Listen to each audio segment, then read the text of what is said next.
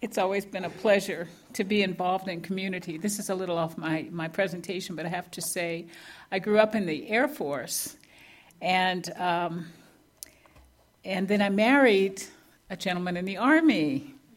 And so it was hard to be a part of a community. It never occurred to me beyond the military base where we lived or the military folks that we were around. So when we kind of settled in Sierra Vista, it was an awakening for me that, wow, I belong here. And of course, as many of you have probably experienced, it grows on you.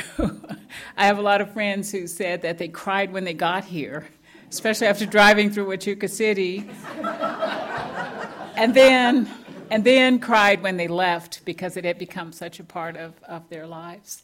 So and that's sort of how I feel here too, and it was interesting to become a part of this community.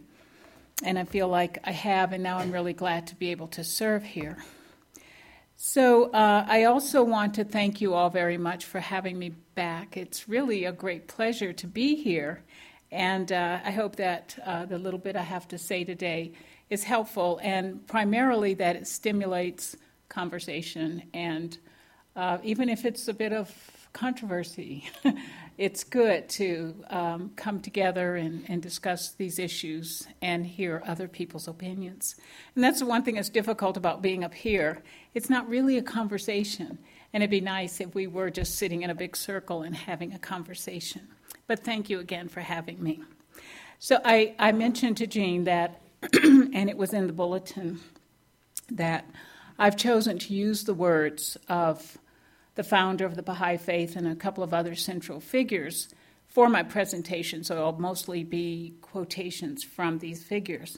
So to bring you kind of up to date on who I'll be quoting, I'm going to give you just a brief introduction to the central figures of the Baha'i Faith. So Baha'u'llah, which means the glory of God, lived from 1817 to 1892. He's the prophet founder of the Baha'i Faith.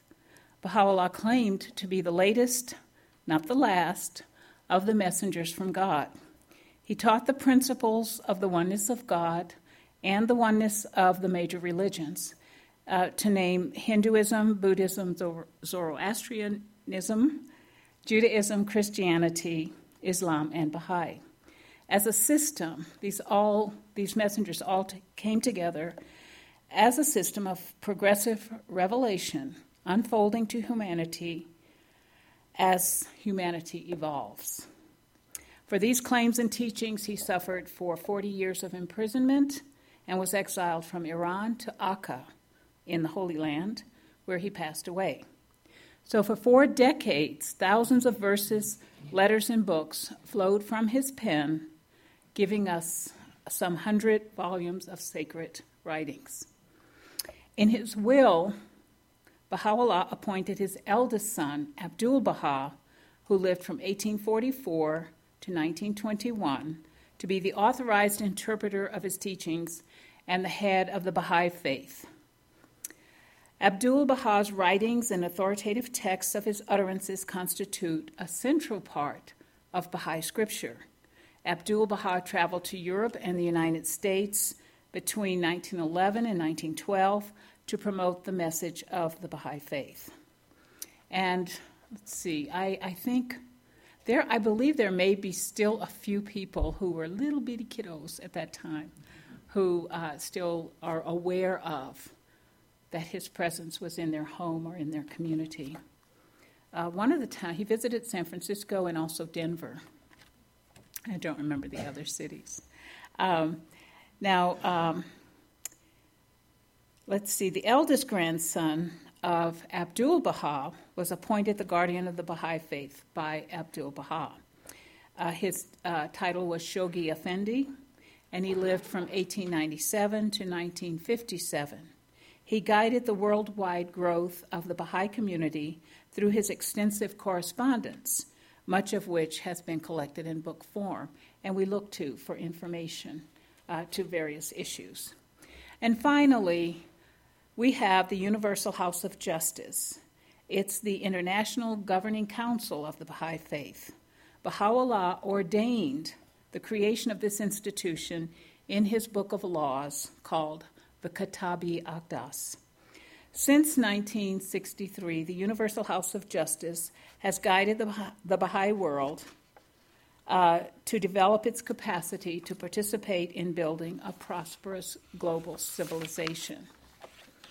And for me, I've been a Baha'i since 1972, and there's a very small community in Sierra Vista. It used to be a lot larger. People come and they go, but right now we have a very small community of about 5 people and in Cochise County, and we often get together with folks in Cochise County. There's about 40 Baha'is, and around the globe in over 200 countries, there's about 7 million Baha'is. So when I don't know why I said yes to Jean, but when I said yes, and I was very enthusiastic to come back to the UU community, I realized this is really a complex topic, and there's so many different ways of looking at justice. I found there's socioeconomic, civil, criminal, and political justice, and there's distributive, procedural, retributive, and restorative justice, and that's just a few of the different ways to look at this topic. So I decided that I wasn't going to go into all of that, and but I did come across something really interesting that I thought I would share from a website called BeyondIntractability.com, and this is a conflict research site for the University of Colorado, but I kind of liked just that it said this, that justice ensures that people receive their fair share of the goods available, that people receive fair treatment from society's institutions, that people's actions conform to rules of fair play, and that injustices are adequately addressed. I thought that was well said and fits into the discussion of justice. And then I realized, because my head works this way, that, oh man, now we have to talk about justice and fairness. Where do they fit together? But I thought that'll be another topic for another time. So in preparing then, I narrowed my scope to looking to the writings of the central figures of the Baha'i faith and to answer, hopefully to your satisfaction, or at least to some degree of curiosity on your part, what is justice? How do we learn to be just? And how do we practice justice? And again, I'm using mostly the Baha'i writings. So from the words of Baha'u'llah, the best beloved of all things in my sight is justice. Turn not away therefrom, if thou desirest me, and neglect it not, that I may confide in thee. By its aid thou shalt see with thine own eyes, and not through the eyes of others, and shalt know of thy own knowledge, and not through the knowledge of thy neighbor. Ponder this in thy heart, how it behooveth thee to be. Verily, justice is my gift to thee, and the sign of my loving kindness. Set it then before thine eyes. Well, that's it. Actually, you know, as I read and reread, and of course over the years this has been a constant point of conversation, it seems to me that justice is something we get. And I know as members of this congregation, it's highly important to you. But it seems to me this is something that we have the capability, if we open up our hearts, that we have the capability within us, and probably from very early years, to understand what justice is, and at the same time then what justice is not. And I threw this in, when law is divorced from the moral sanction of religious convictions, presently the law is corrupted by passion, prejudice, private interest, and misguided sentimentality. Well, that hits a little hard, but again, I don't have a lot of answers, But I do have, and I think this is most important, things to ponder upon. So most likely, all of us here, and I suppose, entertain some notion of what justice signifies.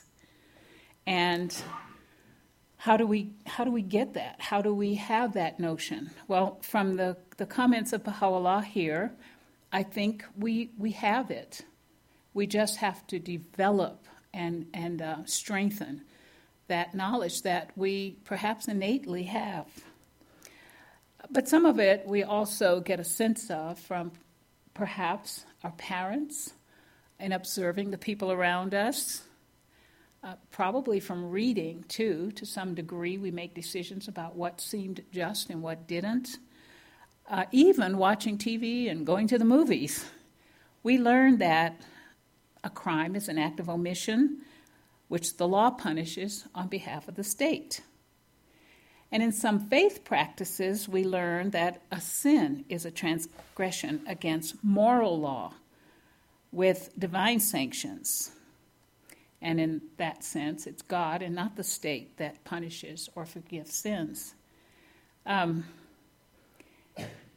Okay, enough said about that. No man, and this is from Baha'u'llah again, say, no man can attain his true station except through his justice.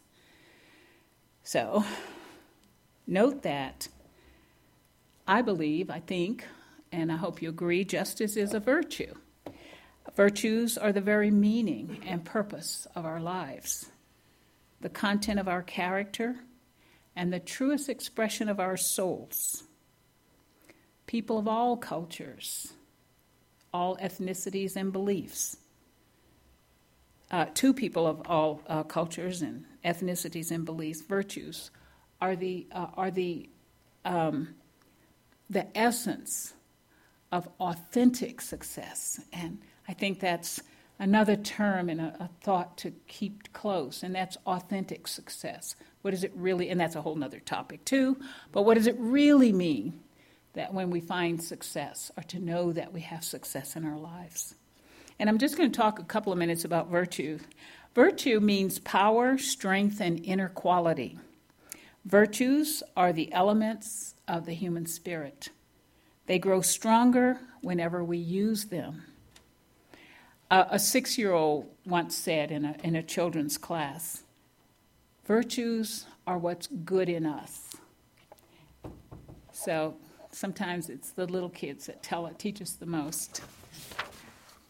And a little bit more about virtues, and this I found from a group that's called thevirtuesproject.com. And they've been around since around 1991, I believe, and have a program that has spanned the globe in a lot of schools and even communities around the world, and you can find them online.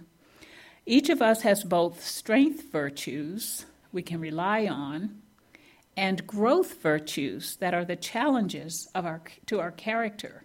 I found that really interesting, and when you look at a list of all the possible virtues, and the list goes on and on.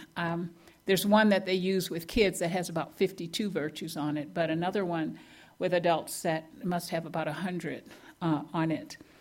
But the growth virtues that are the challenges to our character. A lifelong learner never gives up hope that at any moment we can awaken a virtue by choosing to live it. The Virtues Project is all about bringing these virtues to life.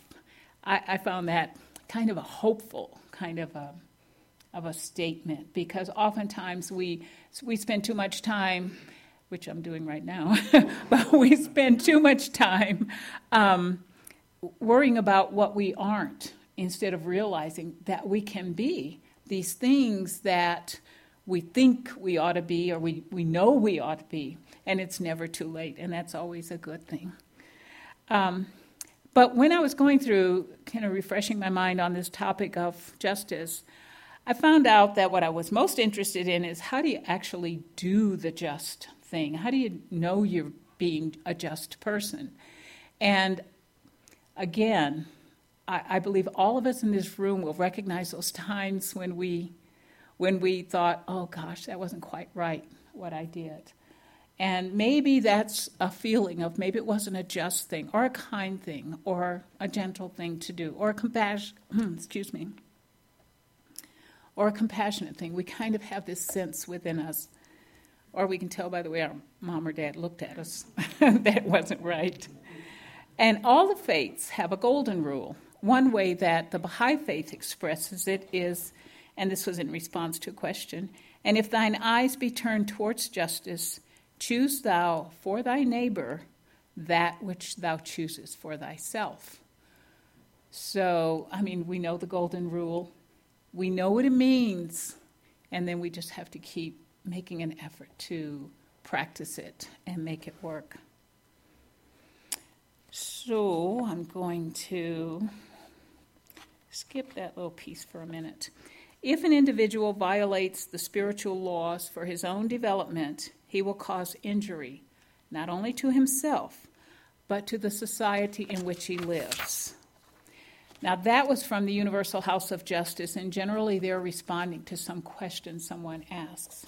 But I think, and I'm sure in the writings of that reflect the teachings of Jesus Christ and the other messengers, that message is there, that we not only hurt ourselves, but we hurt those around us when we violate spiritual laws.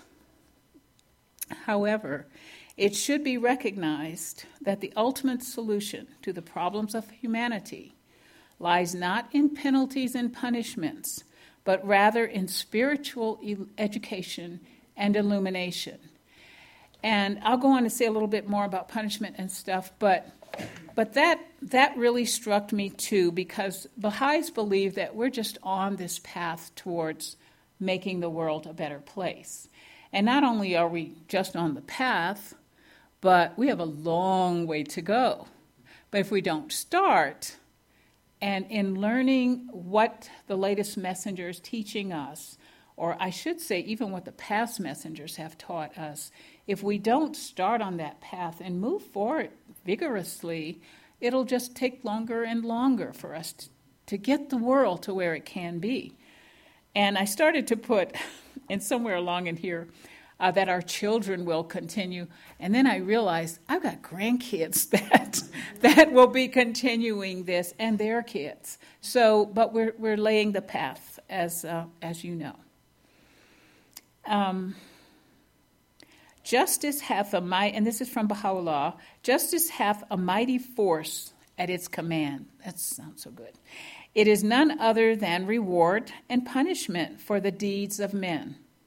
By the power of this force, the tabernacle of order is established throughout the world, causing the wicked to restrain their natures for fear of punishment.